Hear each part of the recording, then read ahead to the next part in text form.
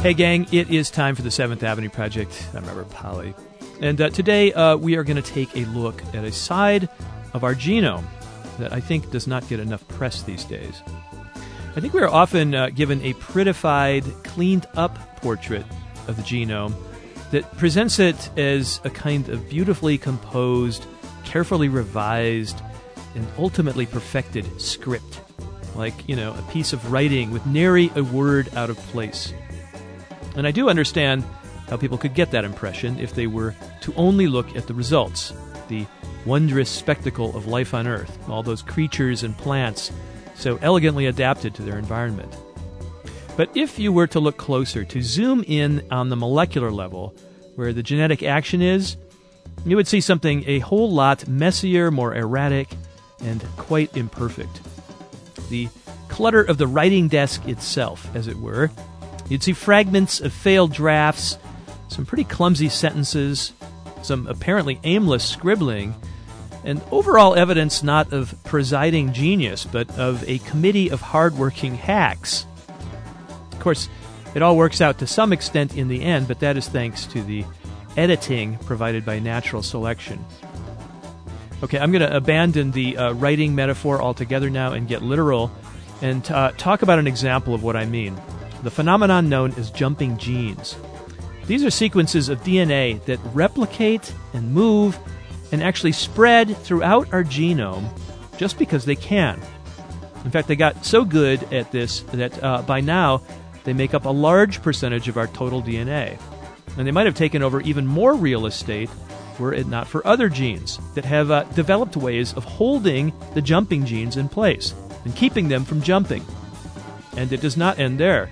Some jumping genes have evolved ways of busting loose and going rogue again, and the repressor genes, in turn, some of them have come up with new ways of clamping down and grounding the jumping genes. And so it goes, a kind of back-and-forth turf war that has been going on for a very long time in all kinds of plants and animals, including humans. And the reason we know this is that scientists can now see traces of this molecular evolution at work. One of those scientists is, in fact, my guest today on the show. She is the molecular biologist Sofie Salama of the Howard Hughes Medical Institute at UC Santa Cruz and the UC Santa Cruz Genomics Institute. And she and her colleagues have devised some ingenious experiments that show the intragenomic tug-of-war in action. And they've begun to get some insight into how this has played out over evolutionary history and what it might mean for organisms like us. Stay tuned for my interview with Sofie Salama. Sofie, can you recite for me the so-called central dogma of molecular biology? Oh, so the central dogma of molecular biology is the concept that DNA goes to RNA, goes to protein. So the DNA, our genome, the big cookbook, right, gets translated into specific little messages in this intermediary molecule called RNA. Right. And that gets really made into whatever the recipe specifies. Exactly. Which is protein. Right. So you've got the big cookbook, you've got the individual recipes, and they say, make me a batch of hemoglobin. Exactly. Or insulin. Right. Or collagen. Or what's your favorite protein? I guess I would say a transcription factor. Oh, and we'll explain what that means. That'll come into this interview a little later. So we have this simple idea, and that was, I think that was etched in stone tablets by Francis Crick back in like 1956. Right. He of Watson and Crick, co-discoverers of the DNA double helix. He said, okay, here's how the genome works. It's step 1, step 2, and you make protein. That's it. But it isn't so simple, is it? Right. And one of the big surprises when we sequence the genome is it turns out that the part of the genome that is those RNAs that get transcribed and then made into proteins, that's like 3% of our genome. So it turns out that there's all this other stuff. And that's, sometimes referred to as the dark matter of the genome. And that's been sort of the big mystery and is to some extent the raison d'etre of the Hausler lab, is to try to figure out what is all that other stuff? How does it get there, and what does it do? David Hauser's lab at the Howard Hughes Medical Institute at UC Santa Cruz. Yes, and the UCSC Genome Institute. And you're part of that, too. Yes. So you guys, collectively, have been working to figure out what this extra 97 or 98% of the human genome is. If it's not what was classically referred to as genes, those stretches of DNA that specify proteins, if it's not that thing, then what the heck is it? Right. Do you know much about the history of this mystery DNA that for a long time had and still does have a kind of unfortunate name, junk DNA? People thought it might just be pure crap that just accumulated alongside the meaningful parts. Right. Like, when did we start wondering about that? Well, I mean, I think to some extent when the genomes started to be sequenced and we started to realize, but I guess there were hints way earlier in that the sort of concept that our genome is dynamic and changing has been around for quite a while. And now with the hindsight of genomics and looking at sequences and being able to compare sequences between different organisms, we have become aware of the origin of quite a lot of that junk DNA. And that gets us to transposons or jumping genes. Jumping genes. Sounds great. What are they? So transposons, which are sometimes called jumping genes, are bits of DNA that get copied and pasted into new places in the genome. And it turns out that these copy-paste events represent a majority of the sequence in our genome.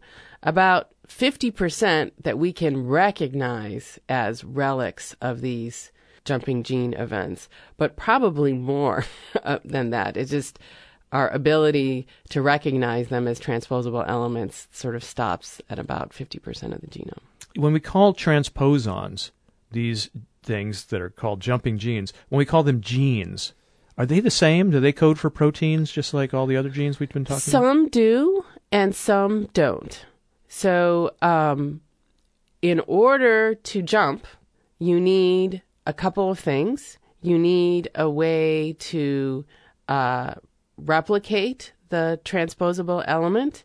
And so if it's a DNA transposon, that would have to be a DNA polymerase.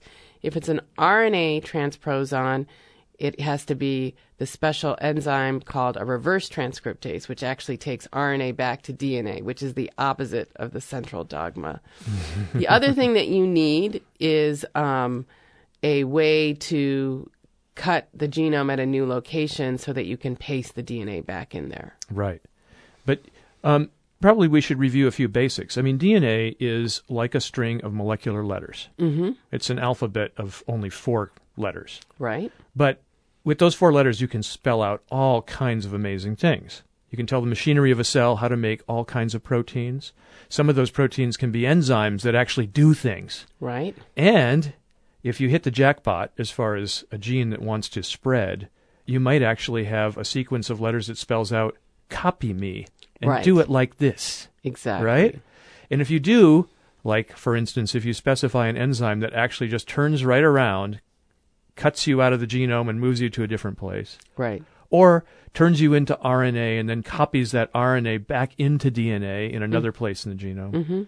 Man, you could spread around really fast. Absolutely. And that would be bad in most cases. It'd be like weeds taking over the garden? Exactly. Is that what's happened to us?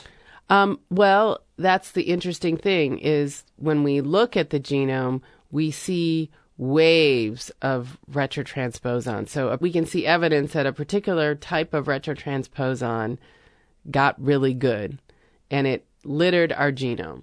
So we see a number of events where we have a new piece of DNA in the genome. And then it stops. And all those bits, they start to decay. So they start to accumulate mutations. And based on the rate of mutations that we see, we can age them. We can figure out when that wave of retrotransposition happened. And so that's what we see, is that we see these waves. And we've kind of glossed over it, but there are a number of different classes of these jumping genes.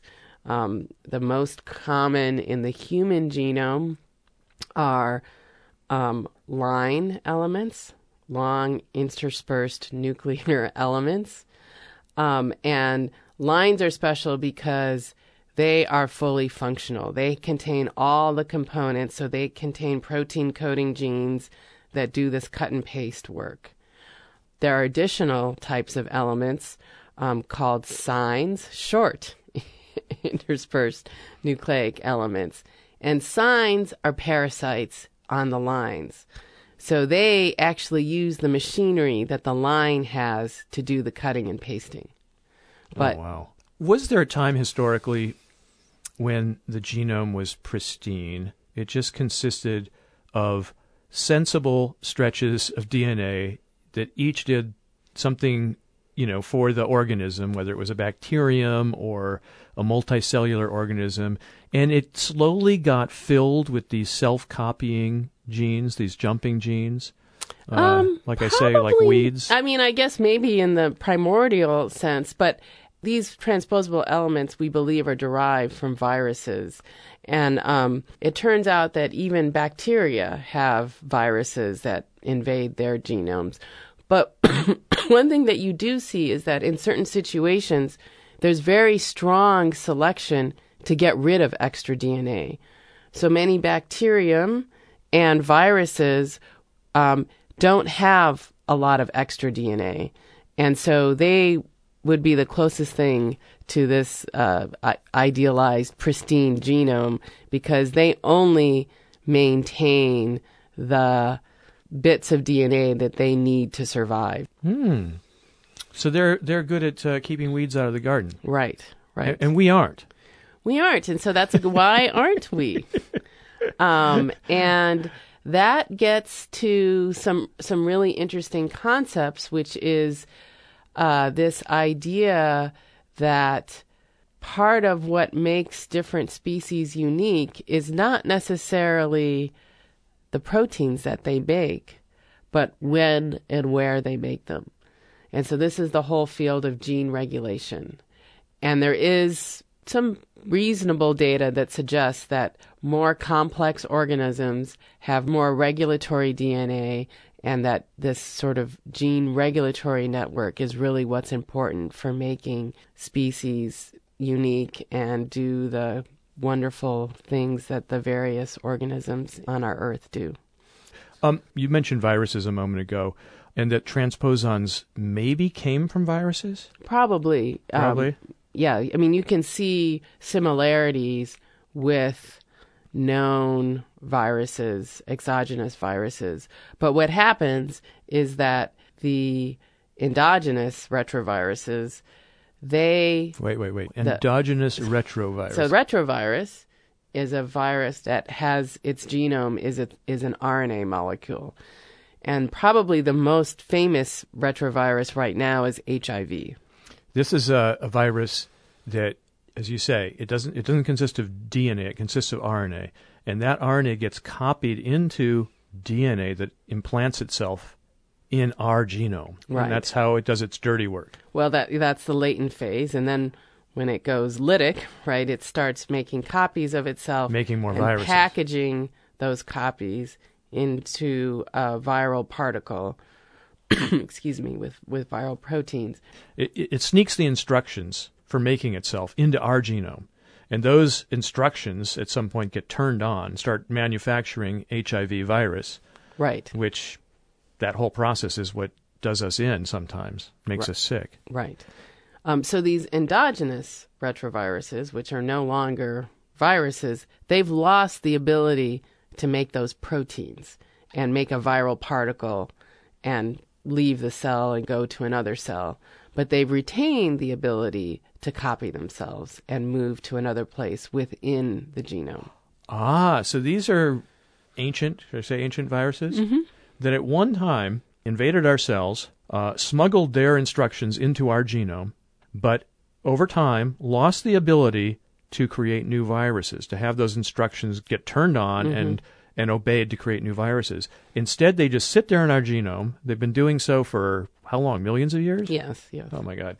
And occasionally copy themselves not to make new viruses, but just to make jumping genes that get copied throughout our genome. Mm-hmm. If we were to look at our genome, and some people have called it the master plan, the operating system, I called it the cookbook, the book of life. Mm-hmm. Instead of nice, sensible sentences one after the other, like a really coherent book, I think it would look more like a wall of graffiti, it sounds like, Mm-hmm. all kinds of scribblings and jottings. And some of it's repetitive. So Yeah. you see the same word, the same tag in many places in the genome. Yes. And but that actually makes for some pretty exciting possibilities. And so I'm hoping that you're going to ask me about Barbara McClintock and Oh yeah, we got to get into some history. Yeah. So the whole category of DNA that we're talking about, the jumping genes, the transposons, these stretches of DNA that get copied and then move around the genome and gradually spread throughout the genome until they're shut off or they decay, so they can't do that anymore. These were all discovered a long time ago. They were discovered even before we knew really anything about DNA. That's correct. Yes. Tell us the story. So there's an amazing woman named Barbara McClintock who was a scientist in the I don't know exactly when she started. These seminal discoveries were made in the 50s. And so she made a number of important observations. She was a expert in the newly emerging field of cytogenetics, which is basically looking at DNA chromosomes.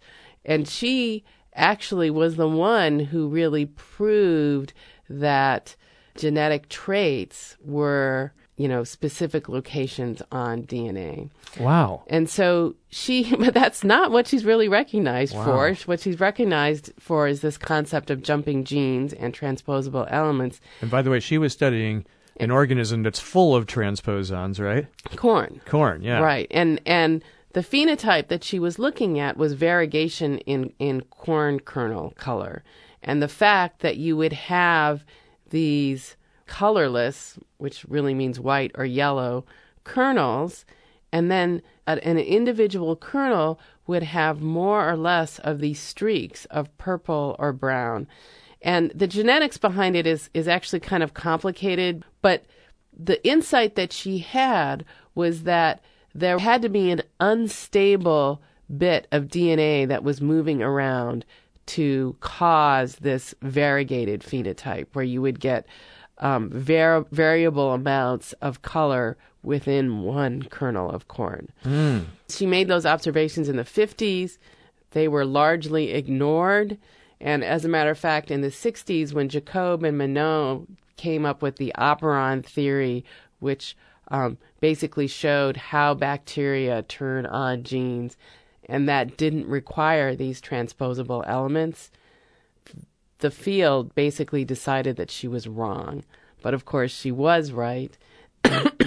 And later, Britton and Davidson realized that if you had these mobile elements that were moving around in the genome, that they had the potential to be controlling factors for many genes at the same time, and put forth this idea that you could generate a regulatory network where you co-regulate, genes all involved in the same process by means of these repetitive, these similar bits of regulatory DNA. And so their work came around in the 70s, and that sort of led to this resurgence of interest in Barbara's work. And she ultimately got recognition. Right, and won the Nobel Prize in 1983. Do you think, though, the reason some of her work was dismissed was sexism?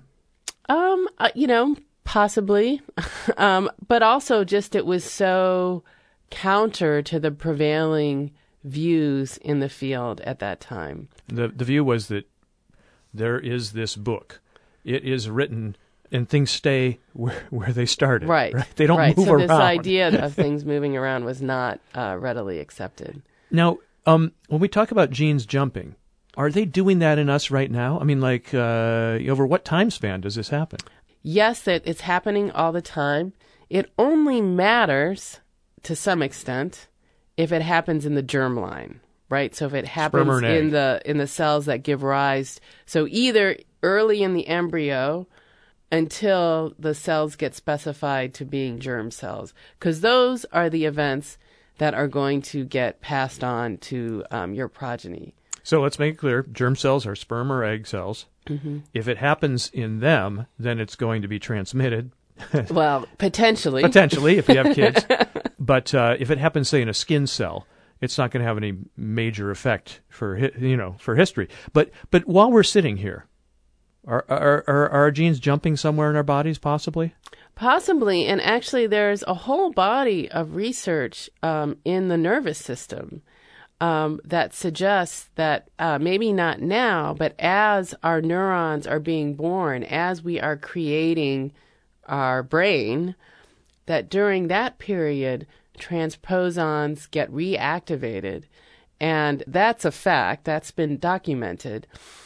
What's controversial is whether those transposition events somehow contribute to the identity and the diversity of phenotype of neurons in our brain.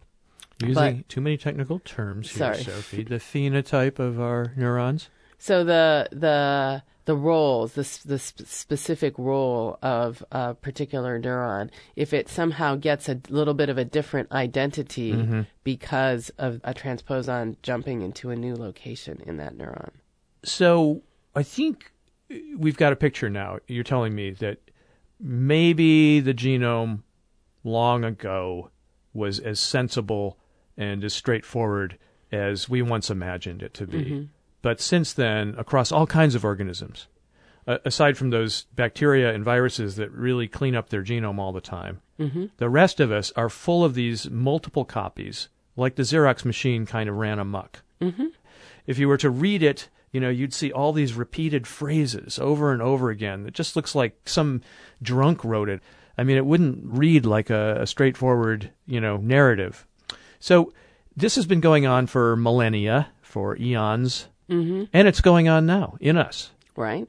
And it can be bad, right? Right. I mean, if a jumping gene jumps into the middle of a very important gene and puts some gobbledygook in the middle of that sentence, it could screw me up pretty bad, right? That's correct. Like in what ways? Well, that protein would either be non-functional or potentially worse, gain a function it's not supposed to have. And there are known genetic diseases that are, in fact, caused by one of these jumping gene events. Such as what? Any we'd be familiar with? None. Pretty obscure? Any that you're familiar with. Mostly they're rare diseases. There are a few cases where, on some rare island population, one of these events has spread amongst that local population, because if you have an inbreeding situation, you can reinforce these deleterious events. But the reality is that even though these bits of gobbledygook are spread throughout our genome, for the most part, they don't get expressed. So we earlier we were talking about that central dogma that in order for a gene to actually do something, it has to get expressed. Turned into RNA. And then into potentially protein. into protein. And so it turns out that these, if you look at the parts of the genome where these transposable elements sit, they're usually off. And that regulation is very robust. There's multiple layers of regulation leading to that. And so that is kind of what's protecting us. Protecting us. Before we get into that protection mechanism, you also implied or said earlier that the fact that we've kept these transposons, the fact that we haven't completely weeded the garden, unlike bacteria and viruses, the fact that they are so common among all kinds of animals and plants, and that maybe half of our total genome is made up of these repeated jumping gene elements, suggests that they have a function, that they're not just not bad for us, that maybe they do something good for us. Yes, so we have been able to find examples where specific jumping genes are in fact serving very important functions. Usually it's a regulatory function whereby this is now a sequence of the genome that specifies when and where a nearby protein coding gene should get turned on. There are also examples where these elements get incorporated into a protein coding gene and actually become part of a variant of that protein. I think it might be kind of head spinning for people to think this is all an accidental process. Once you create a system as complex and capable of self-reproduction like long strand of DNA or multiple strands of DNA and all the machinery that goes with it, you start getting stuff happening that is just pure happenstance, right? Right. So things start duplicating themselves. Some of them turn into viruses that mess us up.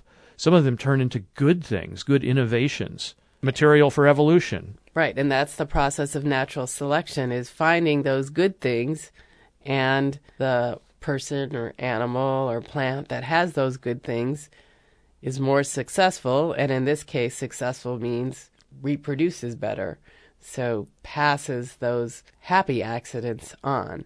Whereas if the happenstance event is a bad thing, and that person or animal or plant is less fit, then it's less likely to reproduce. And even though that event happened, we'll never see it because it's a dead end. Mm-hmm. So we've got this kind of laboratory, constantly, performing little experiments in the form of little changes to animals and plants and bacteria and so on. Some of those changes work out in nature. The anteater gets a longer tongue, gets to eat more ants, does pretty well, right? On the other hand, a giant lizard who had a good time in the Jurassic, when the temperature gets colder outside, doesn't do so well and dies off, right? A naked ape that walks upright and has a big brain gets lucky for a while. But it is amazing to think that just having bits of DNA that, through a series of mutations or whatever, develop the ability to copy themselves and start doing so throughout the genome, could then form this regulatory network. In fact, we should really talk about gene regulation. This is a huge story. Back in the early days of Watson and Crick, they knew hardly anything about this, right? Right. I mean, in fact, I think school kids are probably still taught the simple version, that the genome is this string of instructions. They tell our cells what to do, and that's the end of the story. Actually, it's the regulatory system on top of the genome that really tells things what to do. That's right. And where a lot of the complexity comes in. Right. Because if you look at our genome, we have fewer genes than rice. We have 20,000 genes. Right. We have about a third less genes than a water flea. We have about half the number of genes, and I know these figures are estimates, of rice. We have a lot less DNA than the marbled lungfish. So some of those are situations where there have been actually whole genome and whole chromosome duplications. And so those numbers sometimes can be a little bit misleading in the sense that they're cheating. Yeah, they're just duplicating things. But no, it's a very good point. And why do those organisms maintain these, extra whole copies of chromosomes? That's an interesting question, and there's actually a number of reasons behind them that I kind of are maybe too complicated to go into, but it's definitely, I think the gene number is not necessarily the right thing to go for. Nor the total amount of DNA. And so what I'm thinking is we've got about 3.2 billion DNA letters, right? Base pairs, they're called. And yet the things that are made from that genome are even more complicated. Our brain, which is supposedly the most complicated structure in the universe, has, one estimate is that we have about 125 trillion connections in the brain. Each of those connections may have 1,000 molecular scale switches, therefore 125 quadrillion switches in a single brain. So how does the genome, which doesn't have anywhere near that level of complexity, at least in terms of the number of base pairs, produce something as complicated as the brain, not to mention the rest of our body? Right. So, I mean, we believe that it lies in this combinatorial expression pattern, and that's why a liver cell is different than a brain cell, because they each express a different combination of those genes. And so how do you get those different expression patterns? And that's where this concept of regulatory DNA comes in. There's also something called regulatory RNAs. So it turns out that RNA molecules sometimes can come back and influence what parts of the genome get expressed at what times.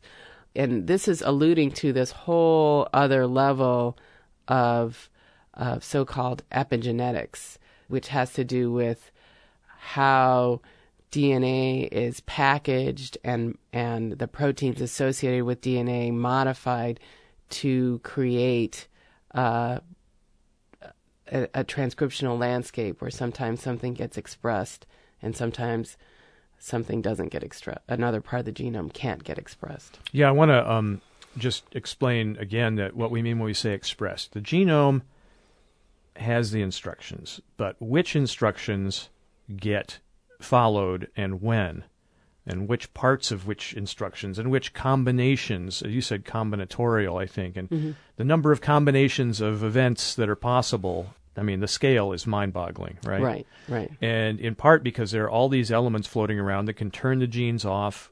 Bits of DNA can do that, bits of RNA can do that, turn them on, slow them down, speed them up, right? Exactly. That can say which variation of a protein gets made from a particular gene. Because a particular gene can make different versions of a protein. Right. So then you start to get insane complexity, right? Mm-hmm. That's correct. I want to know kind of how you think about it. Is there something you would liken this to? Is it like a giant computer? Is it like a city? Is it like a jungle, an ecosystem? I think the city is a good analogy, right? Because you have, I guess, you have a control center, which would be maybe the central government. And then you have, maybe the city's not such a good analogy. Well, there is no central control in the genome, right? It's this huge network effect. Right. So it's like a city in the sense that a lot of us are self-regulating. I mean, right.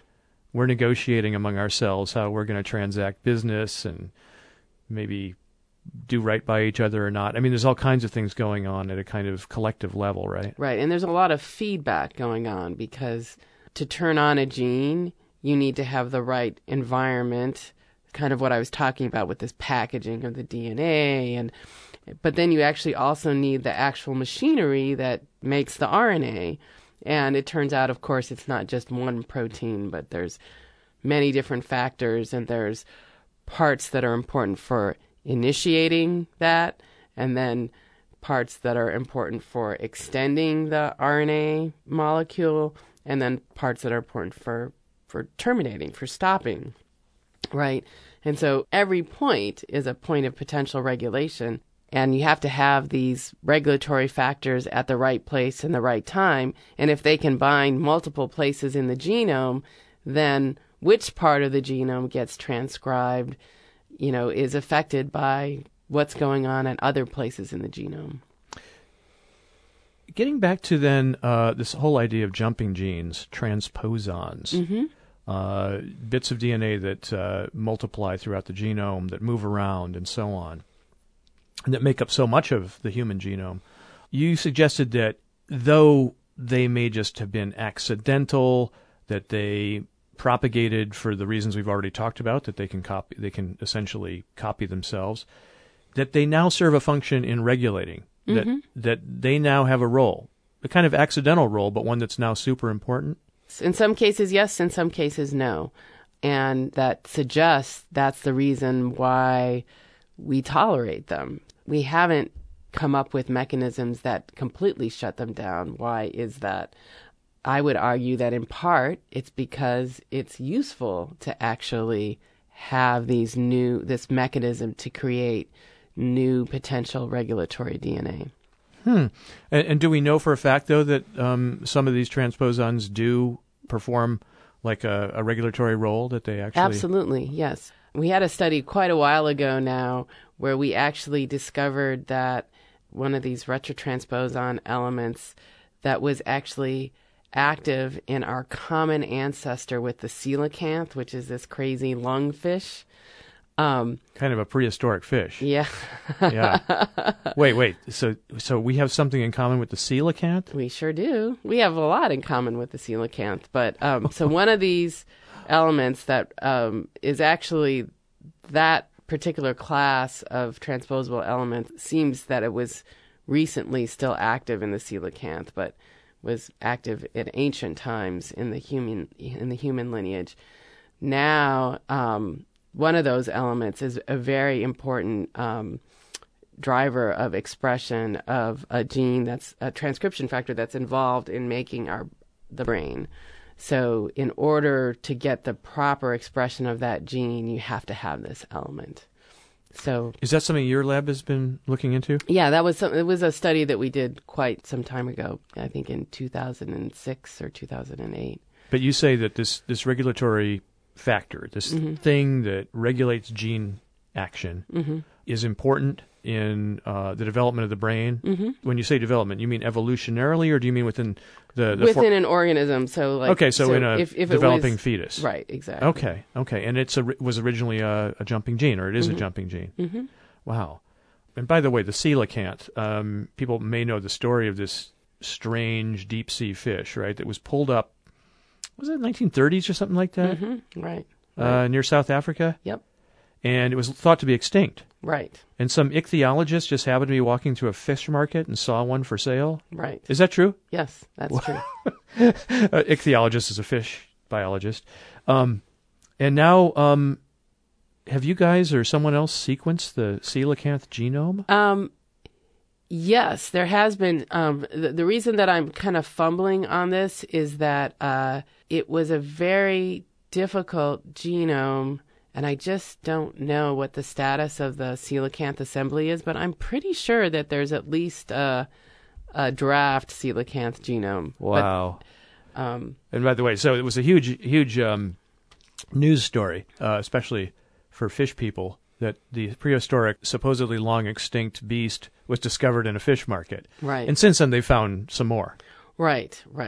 And, I mean, this particular fish is very interesting because it's actually more closely related to us than the bony fish that we normally see in the, like the tunas and the pike, the more modern and the fishes, perch, the modern of the fishes. world. So this lungfish is on it's the coelacanth is on this branch that's actually more closely related to us than these other fish. Wow. So that's part of why it's so, and also because it hasn't changed much. So it's much more, for whatever reason, whether it's slow generation time or what, the genome is in a more ancient state. It's well preserved in a way. Yes. Is that because it doesn't have as many transposons running around? Perhaps.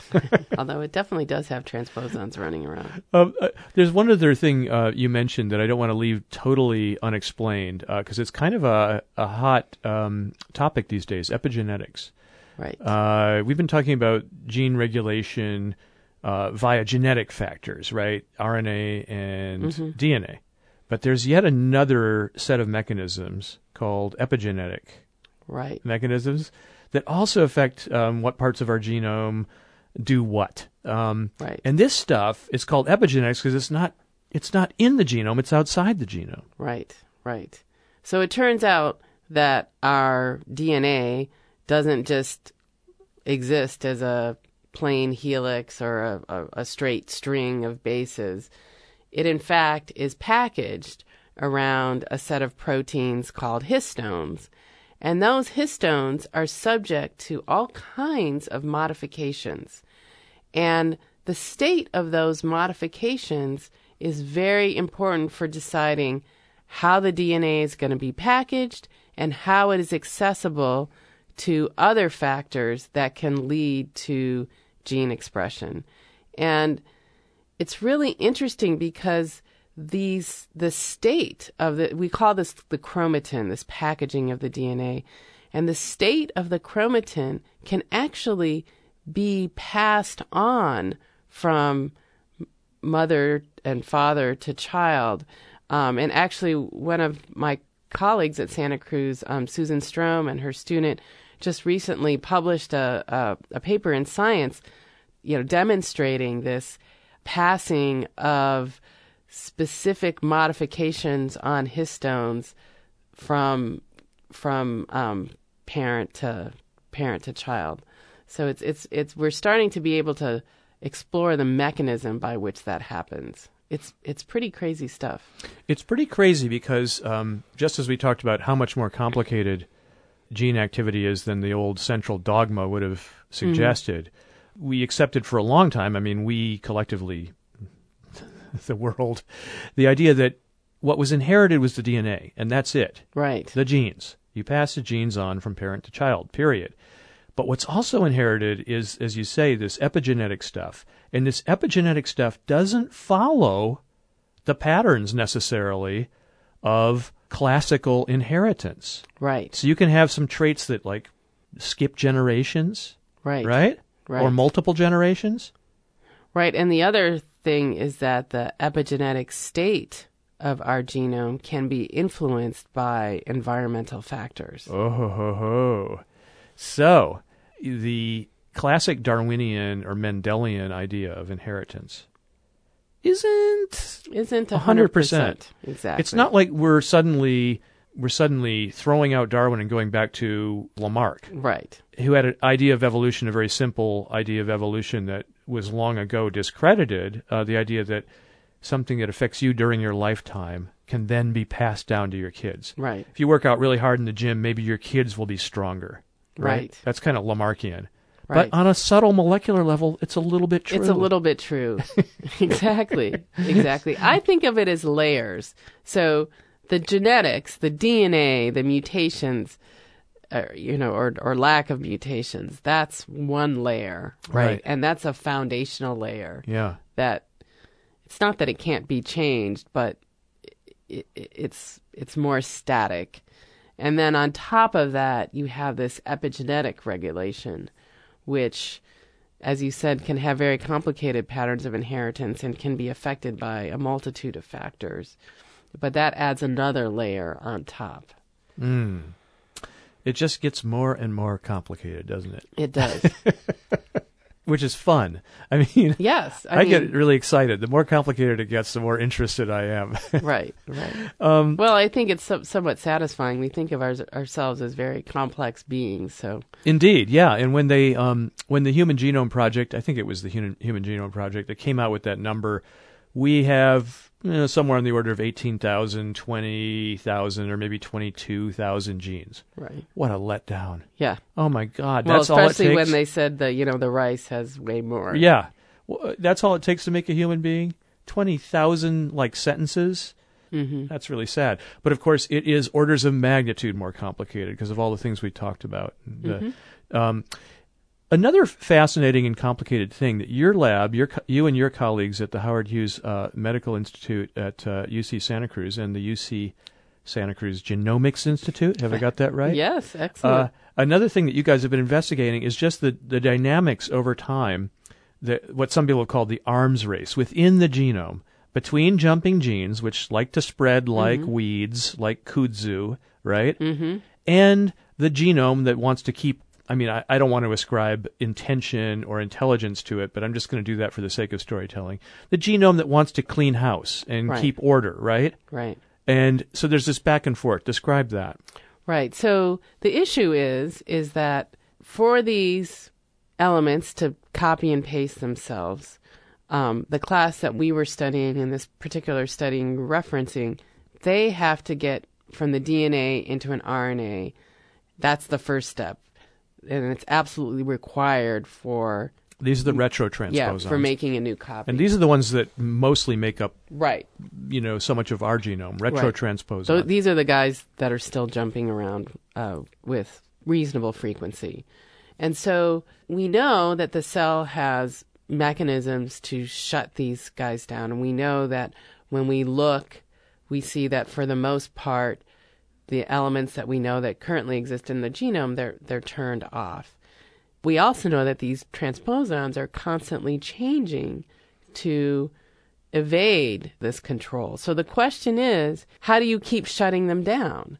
And it turns out that there's a kind of repressive machinery, and the key sort of nucleating factor of that repressive machinery is a protein called CAP1.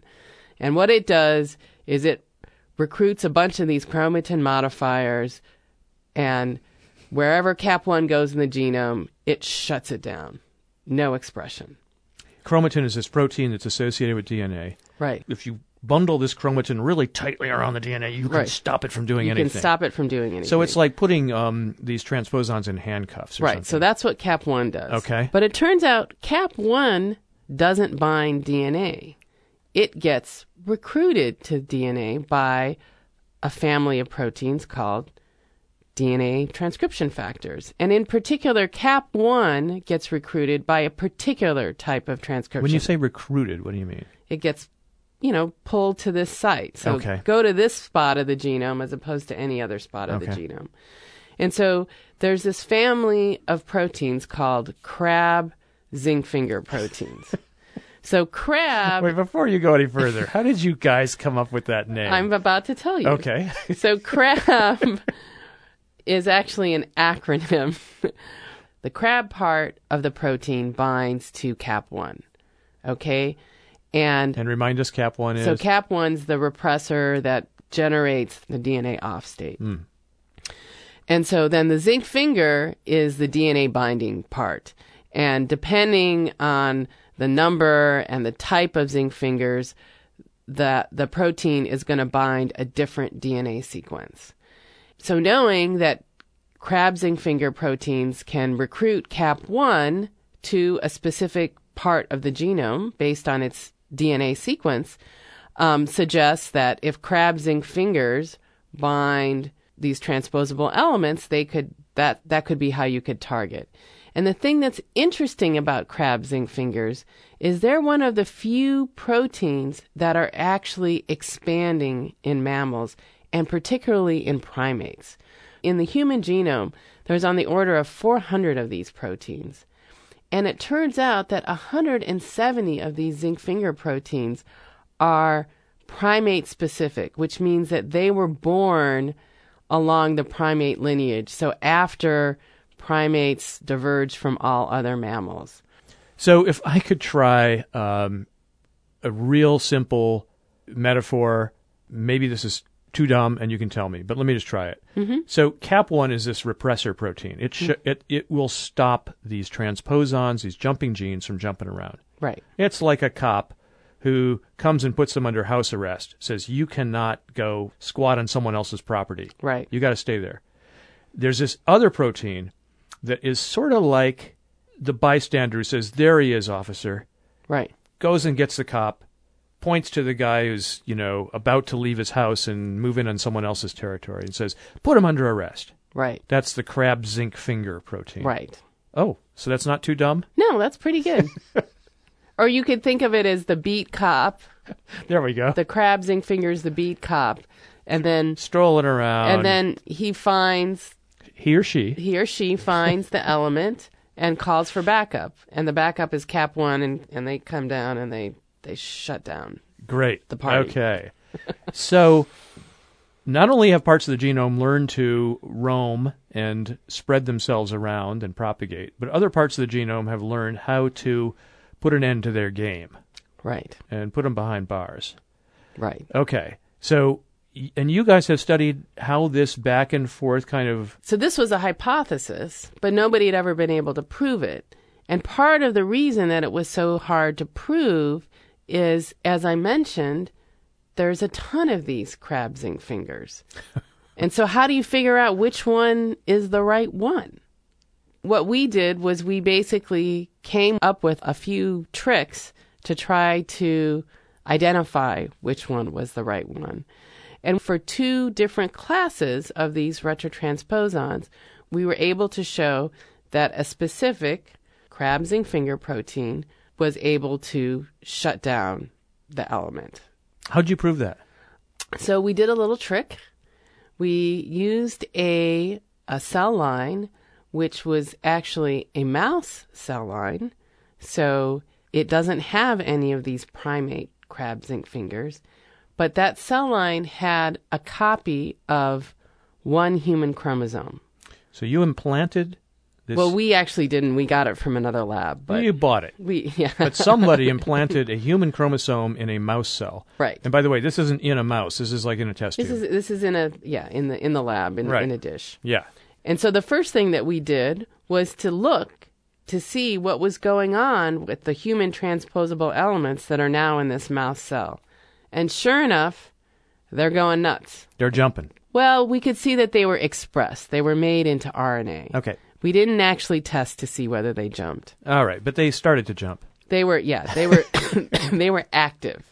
They got active. And they were active because there were no cops in the neighborhood. There were no cops that knew how to recognize them. Right. But the thing that we already knew is that we knew that in the mouse, this same CAP1 protein controls the mouse transposable elements.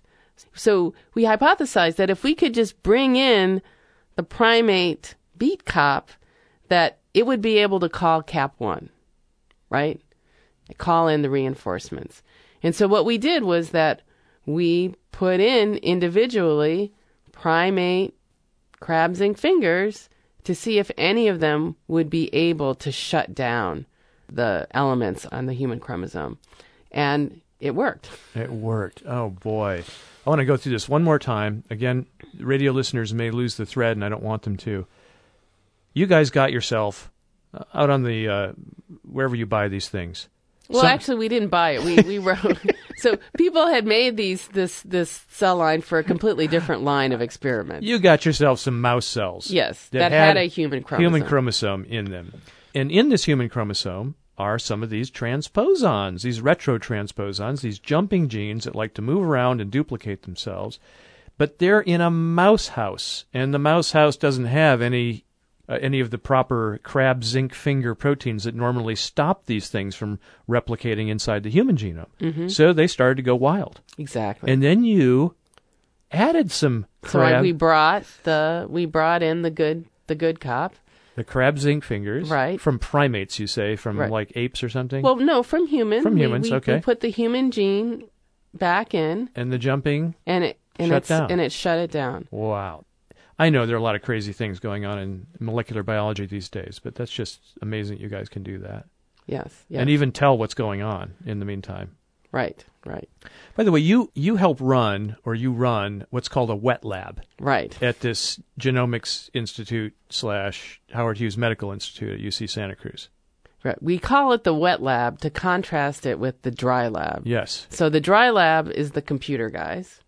So those are the people that run algorithms on the genomic sequences to make predictions. They don't actually deal with molecules. They just deal with information about the molecules. Right. And in the wet lab, we grow cells, we do assays, we play with molecules.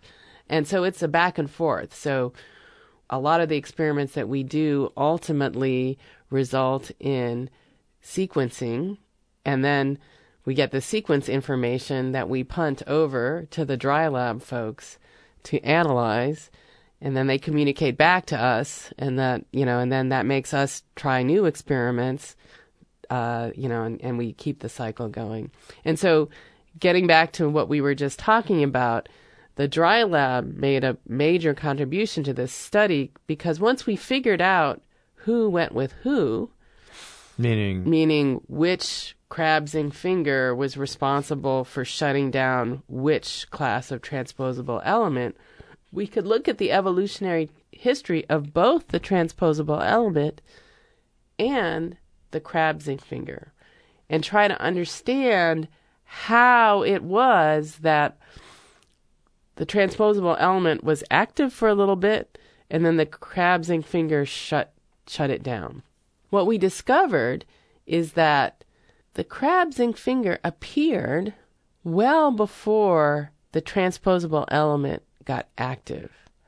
But at about the time that the transposable element got active, suddenly we see changes in the protein sequence in its history. So in the case of one of the proteins that binds an element that is actually still active in orangutan, but no longer active in human, chimpanzee, or gorilla, what we see is at the time of the common ancestor of human, chimpanzee, and gorilla, this protein underwent dramatic changes.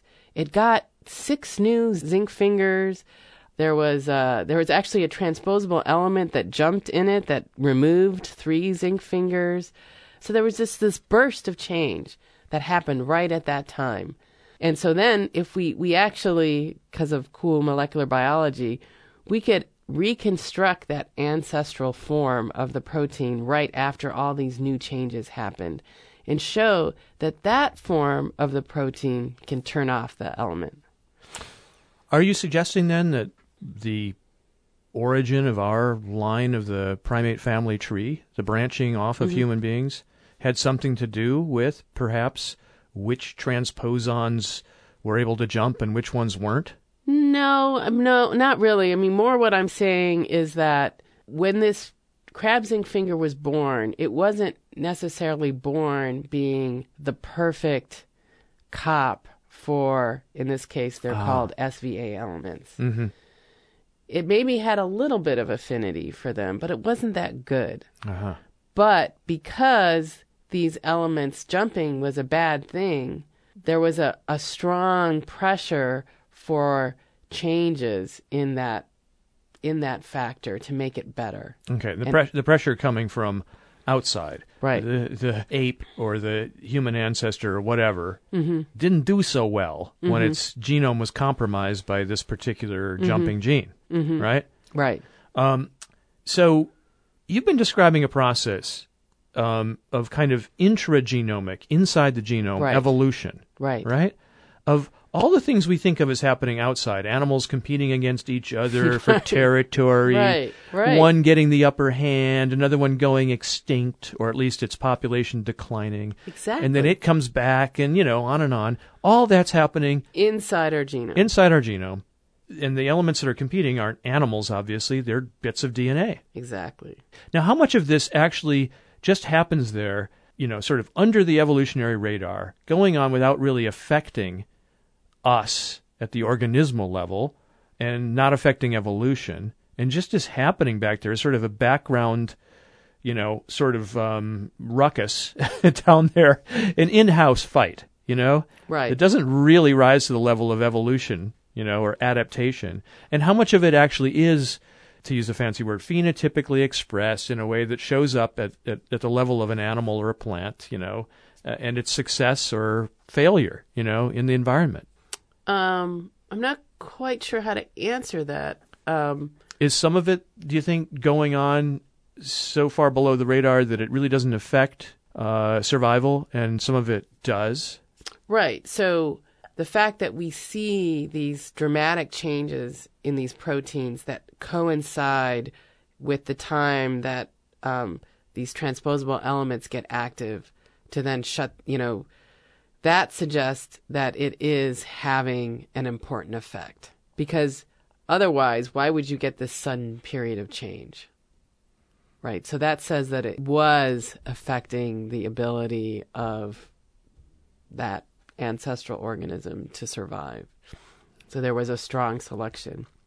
And then getting back to what we were talking about earlier, which was this whole idea of these transposable elements spawning regulatory DNA that becomes important for the host. When we look at these zinc finger proteins, the elements that they evolved to shut down are not really jumping in our genomes that much anymore. And so why do we continue to have these zinc finger proteins? So why do we have 400 zinc finger proteins? Because most of them, the transposon that they evolved to shut down, got silenced eons ago. But we still have the gene. It hasn't decayed. So that suggests that it's been repurposed for something important. So that's one of the places that we get the evidence that we think that now these, relics of old jumping genes now are serving a different function in the cell. And that function is they're part of this huge switching apparatus that is really what makes our genome function the way it does. Deciding when and where different parts of our genome are going to get expressed. Right. And the when and where could be when in development, where, what cell types. I mean, think about the diversity of that is the human body. Right. I mean, all of our cells, with the exception maybe of red blood cells, have a complete complement of our genes in them, have all our genes. And yet, in some cells, a lot of those genes are turned off, and that's what makes the difference between a bone cell and a liver cell and a brain cell and a skin cell and all those other kinds of cells. It's which genes are working and which ones aren't. Right. So you're saying that the mechanisms that may have evolved originally to shut down transposons, it's really those things that might now be involved in helping to control the whole pattern of gene expression. Exactly. That's so essential to everything. Exactly. Wow. What's the most exciting moment you've had in your career of researching this stuff? I think for this particular project, when we realized that these mouse cells with the human chromosome, that sure enough the human transposable elements were going nuts, that was an amazing, because we had speculated that this would be the case, but it was true.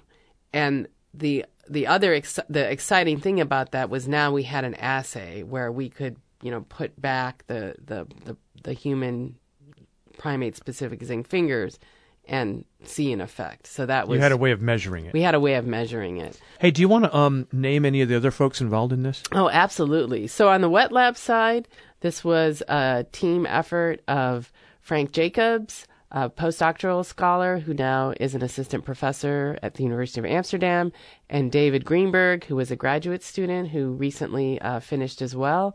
And on the computational side, Nan Nguyen, who is a graduate student, and Benedict Patton, who is a project scientist who leads the comparative genomics efforts. So your work and the work of others has helped to flesh out this picture of a really dynamic, I'm going to use the word ecosystem, down there at the genomic level. Bits of DNA doing things on their own, moving around, duplicating themselves, stopping each other from duplicating, and so on. Some of it contributing actually to evolution, right? Does it have any practical implications? The inevitable question from media at this point. There's two areas where sort of understanding how this interplay works, how transposable element movement is controlled, is important. One is in cancer. So cancer is a genetic disease where you get all kinds of dysregulation of regulatory processes. And now that we're sequencing thousands of cancer genomes, we're actually starting to see evidence of transposable elements jumping around and being a potential mutagenic force in cancer, in tumors. You mean these jumping genes jumping in such a way that they interfere with or alter the action of necessary genes? Right. Right? Potentially, yes. And maybe causing cells to go berserk and multiply out of control and cause cancer. Right. And so the other area where this is potentially quite important is in the emerging area of regenerative medicine. So there's these seminal discoveries that you can reprogram adult cells into a pluripotent-like cell that could potentially be used A stem cell? A stem cell that could be used to generate new tissues either for drug studies or potentially to implant back into a person to repair defects. But one of the things that's emerging is that this reprogramming is a massive epigenetic reprogramming. And one of the things that happens is reactivation of retrotransposons. And it's in fact important to generate these cells, but knowing how to control it is going to be important for making sure that these induced stem cells are safe for use in medicine.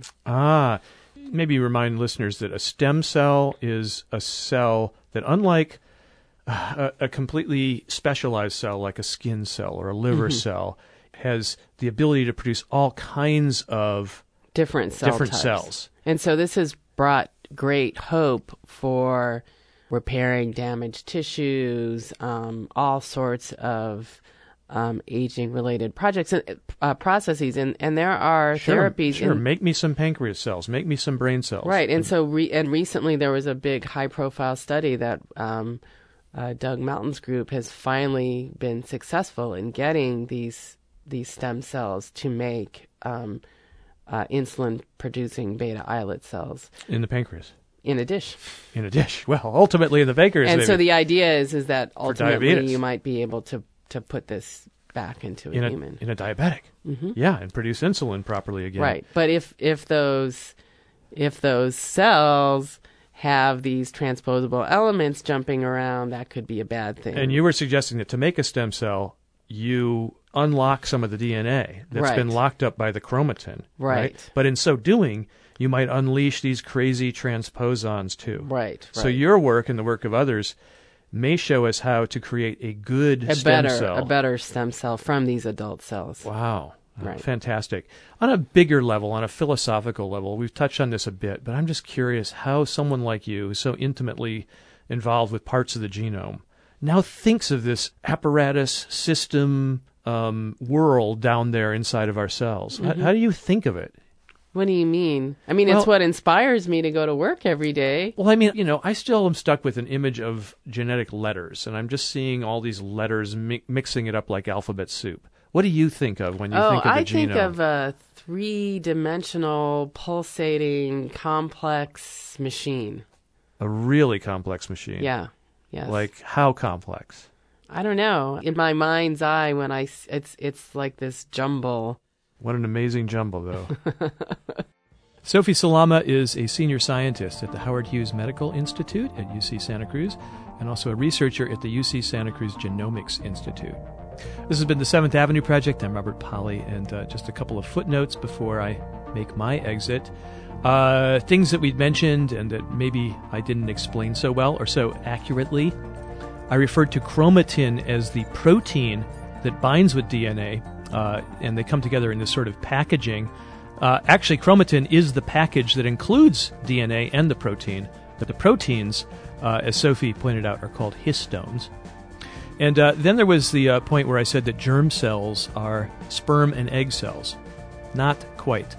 Germ cells are the cells that produce sperm and egg cells, but the main point remains the same, that only when jumping gene events occur in the germ line that produces those reproductive cells are those changes passed down to offspring. If jumping genes jump in other kinds of cells, well, that business ends with the particular organism. It doesn't get passed down at all, and it doesn't affect future generations.